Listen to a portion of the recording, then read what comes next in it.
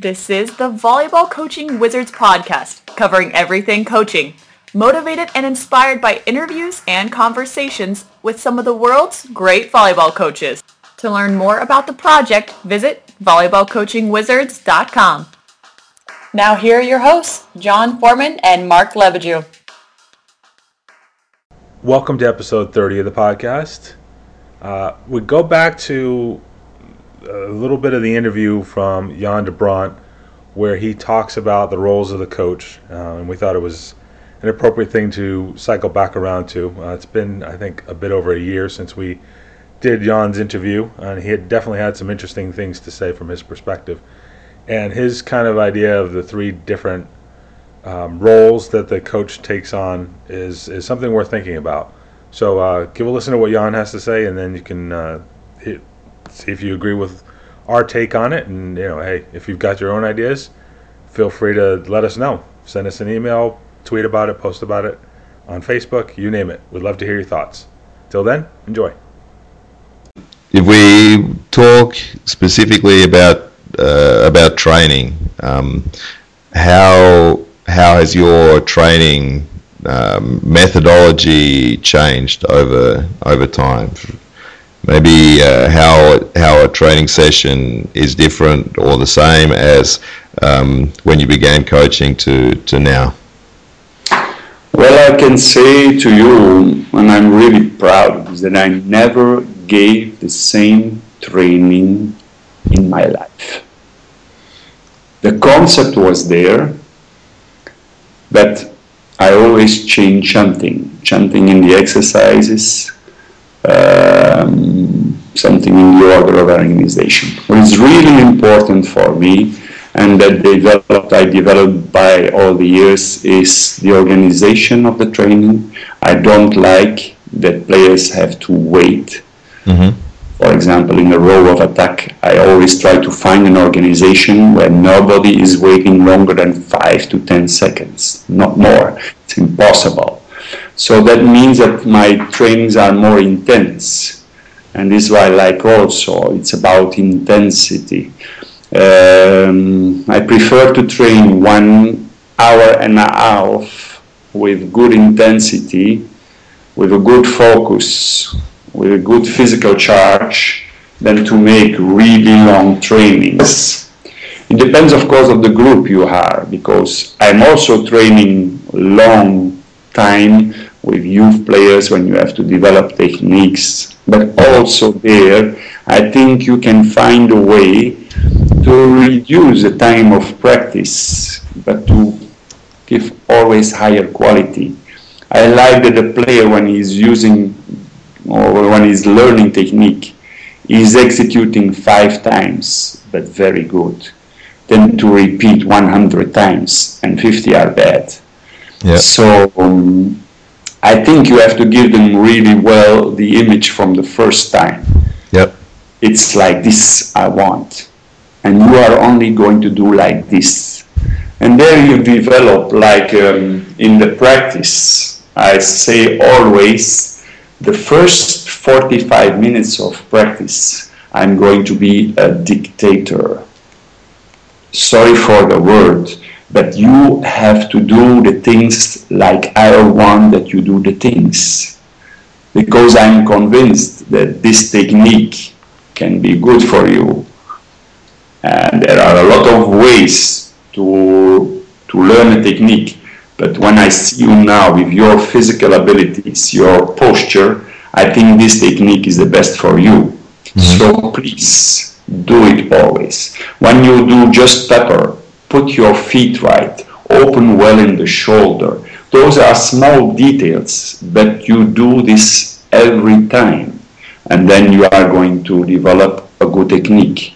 If you one time you put your right foot in front, or you are attacking just with the elbow or whatever, it's fun, but you are never going to learn the good technique. So that's what I want to say. I prefer to give them the right image and a good image from the beginning. Then you don't have to train so much. I prefer to train, for example, 3 times 1 hour a day, or 2 times 1 hour and 45 minutes, but always at a very high quality. And only perfect practice makes a perfect play. So why don't you do that from the beginning? I am a setter, and it's maybe one of my biggest points when I start with a team, and I look them how they are setting, and I am vomiting. I am vomiting because they cannot set a ball. And then I explain them, okay, this is my technique, but I know I was a setter for so many years, I know it's a good technique. The balls will not slip through your hands if you do this. And please, it's so important in this tie-break system.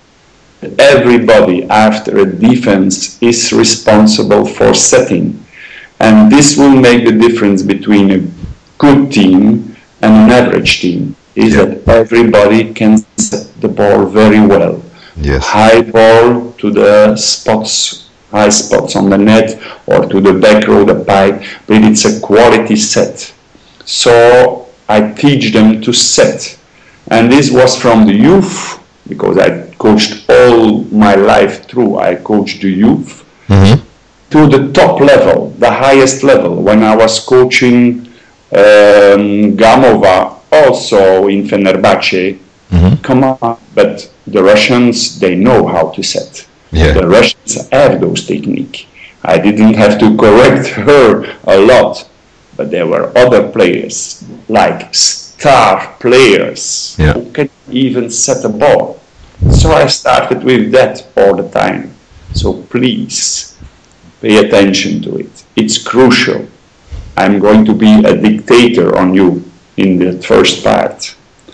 In the second part, I am the training. I am more a creator. I am going to invent exercises where I can develop the creativity of a player. And I like, for example, a lot of open exercises. Who are not always related directly in a 3-contact game. Okay, we can put 5 contacts or 6 contacts, and then we can take or develop a player on the technical side because he has more time to prepare his action, and we develop also on the tactical side because we have a little bit more time to analyze, and afterwards you go back to the normal 3-contact game. And there, okay, I like to see how my players are dealing with the exercise. And I have to admit that there is a difference between women and men volleyball. Men are, and I excuse me, but it's my experience, men are more creative in that sense. Women I have to teach more. And after they can become creative after a long time, they start to feel this exercise. Oh, I can do this. Oh, I can do that. Men from the start are experiencing a lot of different movements and say, oh, can we do this? Can we do that? And they are starting with it. Yeah. So in that part, I like to see how they are creating the exercise. And afterwards, it's a time of play or 6-6 or 4-4 and like this. And I am more the observator. I look what they are doing with the goal of practice during the game situation. If they have to learn a very sharp cross-court, when are they starting to do this in a game situation? And I remember one story I always told. I was playing a lot of times with Emile Rousseau, who was the actual coach of Knack Roeselare. And we were fanatics of training. And okay, Emile wanted to hit the sharp diagonal from position 4 and out of the shoulder and shutting. Well, I saw him doing this in the game after 6 months. 6 months we were practicing it, and suddenly, bam, he did it in the game also. And there, okay, he became more and more self-confident in himself to use this shot and that shot and to make a lot of variation. So those are the three, I think, the three roles I am always playing during practice: dictator, creator, observator. One of the most interesting discussions that you can have with coaching about coaching is the idea of what are the roles of the coach, and there are so many things that happen in sport and coaching that you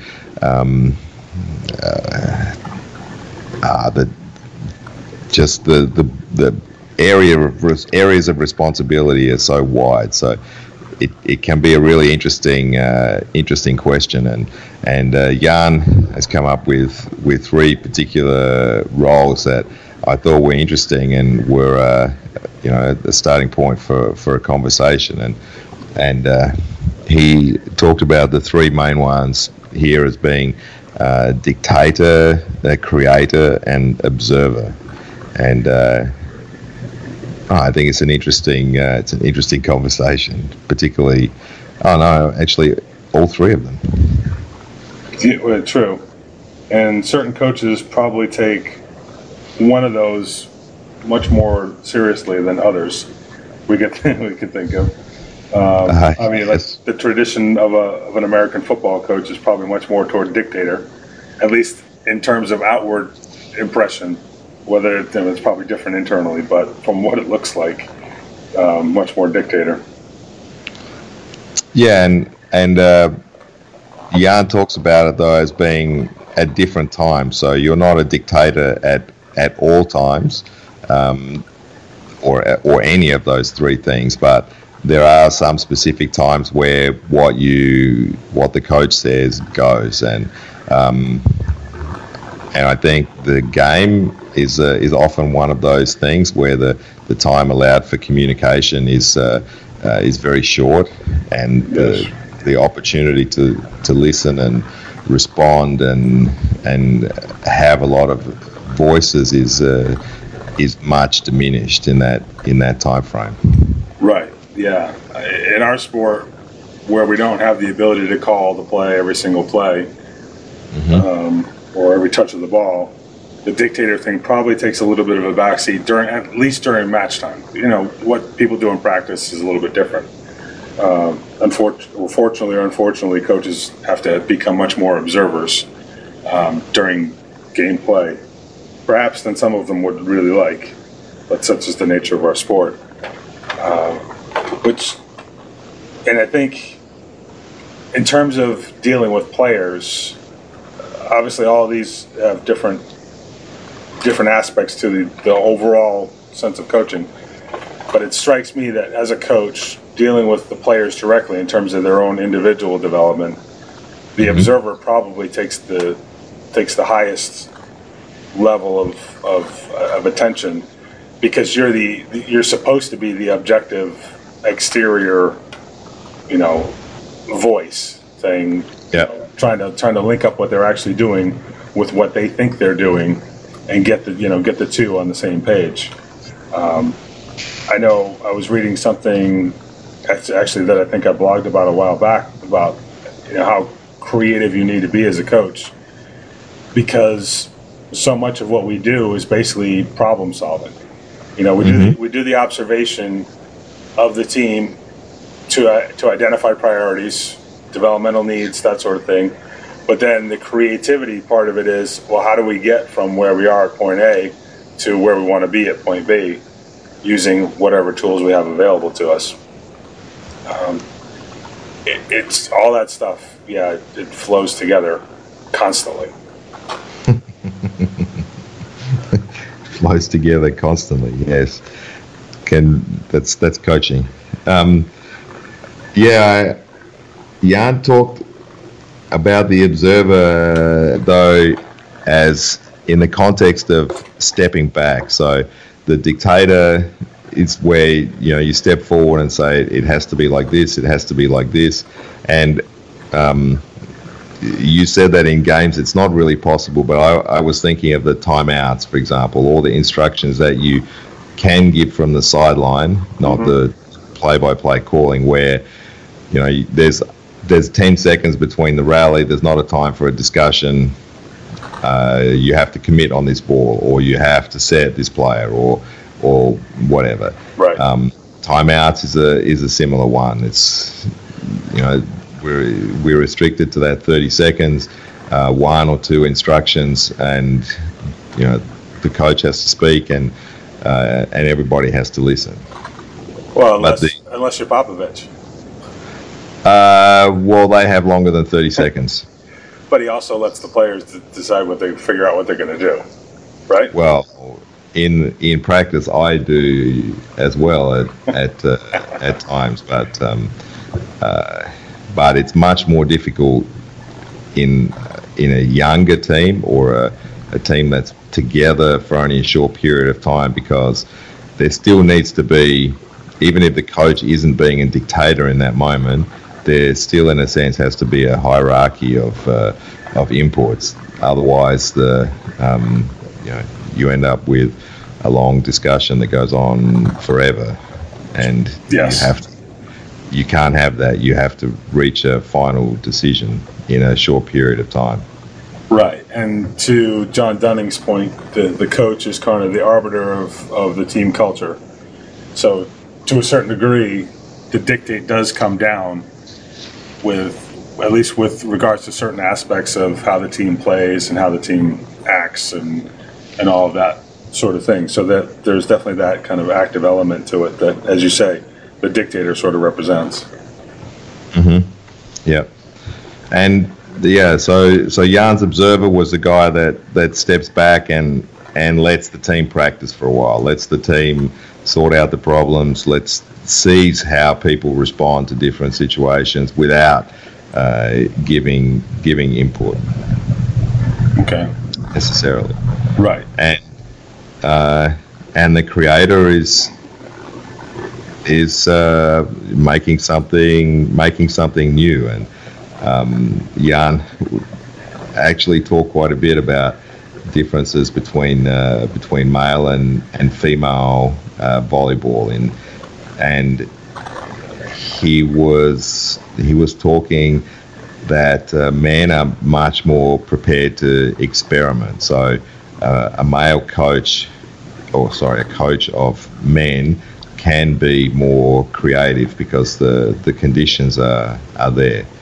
Whereas he found it as a coach of women that they were very reluctant, the players are very reluctant to do anything out of the ordinary, we talked a little bit about the Engapet style situations where we're hitting the second ball or pretending to hit it, or non-setters are setting fast and these kinds of things, and he was saying that he would love it if his women's teams would do that, but it was a very difficult thing to get them to do.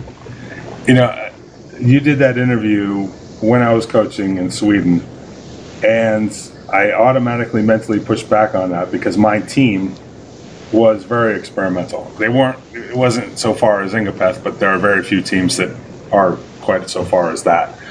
Even on the men's side. But I think it was the nature of the players that I had, and it was primarily my 3 Americans, being the much more experienced, much more accomplished players that were happy to try something out and problem solve in different ways. So I kind of bristled a little bit when Jan talked about that. And I think, and this kind of, I guess, goes to the dictator side of things a little bit, is part of it is the environment that you allow or create within the team, male or female. Because if Ingapeth was playing in a team where the coach absolutely did not allow him to do those things, then either he's not going to do them or he's going to be sitting on the bench. So there has to be that acceptance of the creativity and the dynamism that goes into it. The one thing I will ground to Jan is that female players do tend to be much more literal when receiving instruction than male players. Assuming the male players even listen to what you say. I can't make any comment about that. The other thing I thought of in terms of the whole creator thing is I'm not surprised that Jan would bring that up, because he seems to be quite proud of the fact that he is constantly coming up with new practice plans. I mean, that's his thing. He doesn't want any two practices to be the same. Yeah. Which obviously inherently has to have some level of creativity to be accomplished. Indeed, it does. Indeed, it does. And going through the notes for this one, I also came across something from the Bill Neville interview, where he was talking about the roles of the coach, and the one great one that he had was that the coach was the servant of the team. Yeah, I can't argue with him. I mean, I've for a long time thought that my position as the quote unquote leader of the team, what we are inherently trying to do is develop these players individually and collectively, which it doesn't mean you're subservient to them, but it definitely means that you're working as a facilitator of that process. You cannot dictate that Joe gets better. You cannot dictate that the team plays better. You have to work with them to get that to happen. Yes. Yeah, I agree, and we can even on the same kind of vein. We can go to the Craig Marshall interview where he talks about the most important thing that the coach has to do is the thing that's required right now, and I think that's a little bit the coach being the servant, in the sense that the servant does what's required in the moment, does what his master asks him to do. Right. And I think that's the idea from Craig and from Bill there are similar ideas expressed in a different way. Yeah, and unfortunately, as we record this, my team last night did not have a very good match, and contrary to stuff that we've talked about in terms of having fairly limited post-match conversations with the teams, just because of the tendency for them to be emotional one way or the other, we did end up having a rather long talk, which fortunately was not of the emotional nature. There was no yelling and screaming or anything like that. There were a few tears, but that was more just out of personal disappointment over things. Yeah. But part of that conversation was the head coach talking to the team and saying, listen, if there's something wrong, if you don't understand your role in the squad, or there's something that needs to be addressed by the coaches, then you need to tell us, because we can't fix it if we're not aware that there's a problem. Which goes to that it's a two-way street sort of idea. The players have to they don't, I mean, okay, there's always that potential issue of players thinking of the coach as something less than them in some sort of way, esteem sort of way or whatever, which I suppose you can get if you have some high ego, high profile professional players on huge salaries playing for managers who don't make nearly as much money and who are more likely to get sacked than they are. But with the rest of us mere mortals who aren't coaching players like that and aren't in situations like that, that interaction between player and coach and team and coach is really important. And sometimes the coach kind of has to force it and put the team into a situation where they admit something that they aren't talking about, whether it's in a group situation or whether it's in kind of a one-on-one.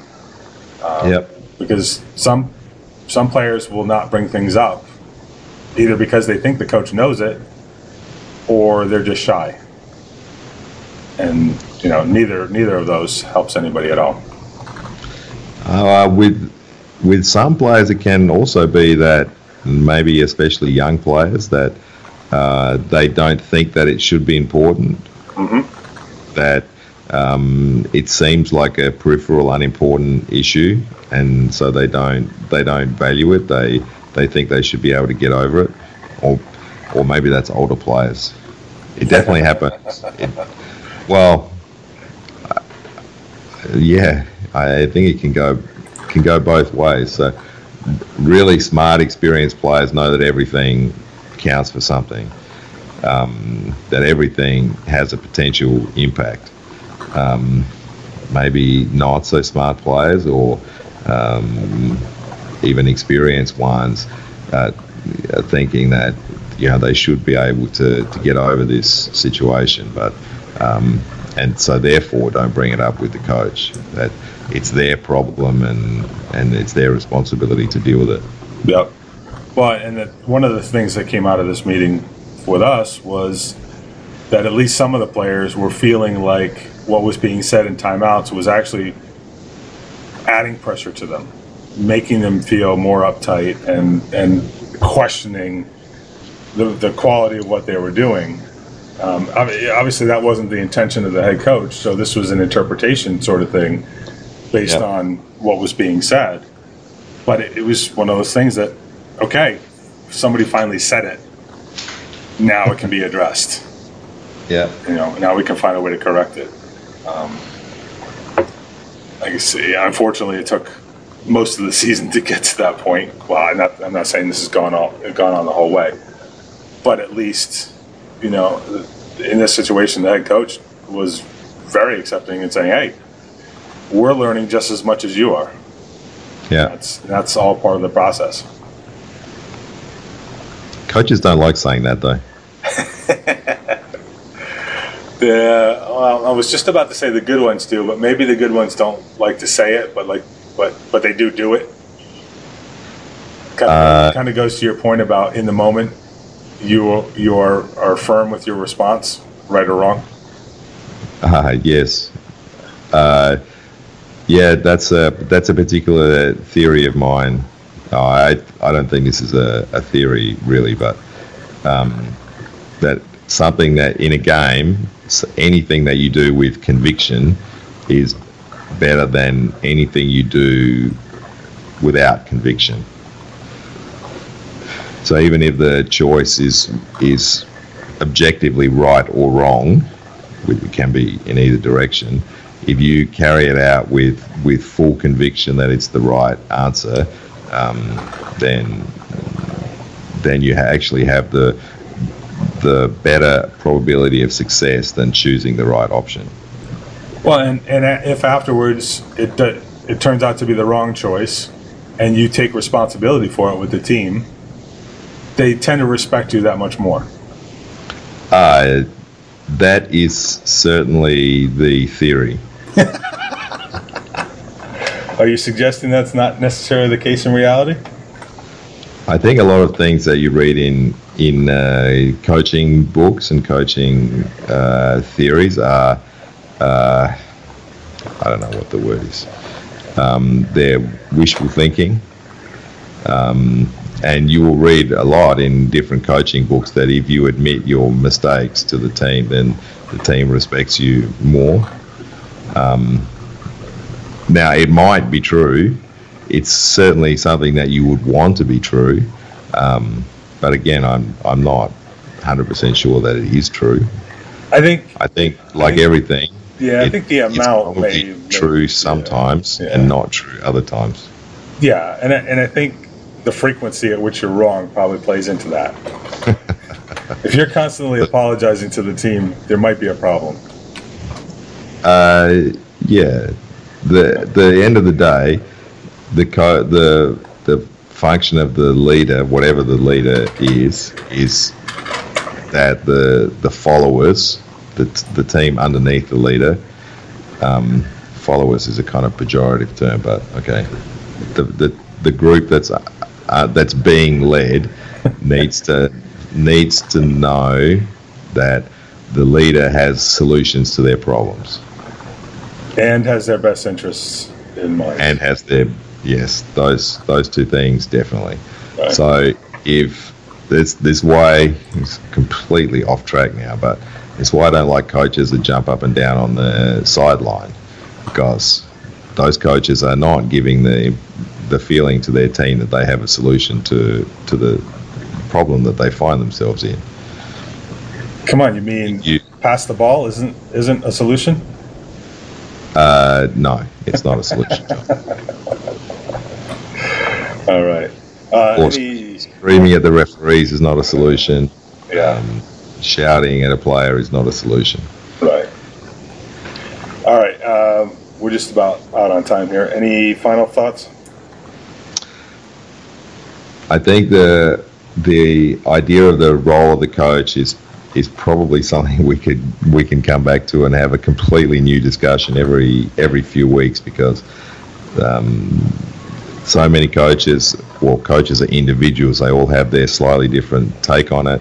Every situation is different, requires a slightly different role, and depending on the level, you have so many different things that you may and may not have to contend with. So it's a really interesting discussion that can be new every time we have it. Probably so. All right, we'll wrap it there. Thanks for listening. We hope you enjoyed this episode. For show notes and more, visit volleyballcoachingwizards.com/podcast. Got an idea for a future episode or want to ask a question? Send an email to podcast@volleyballcoachingwizards.com.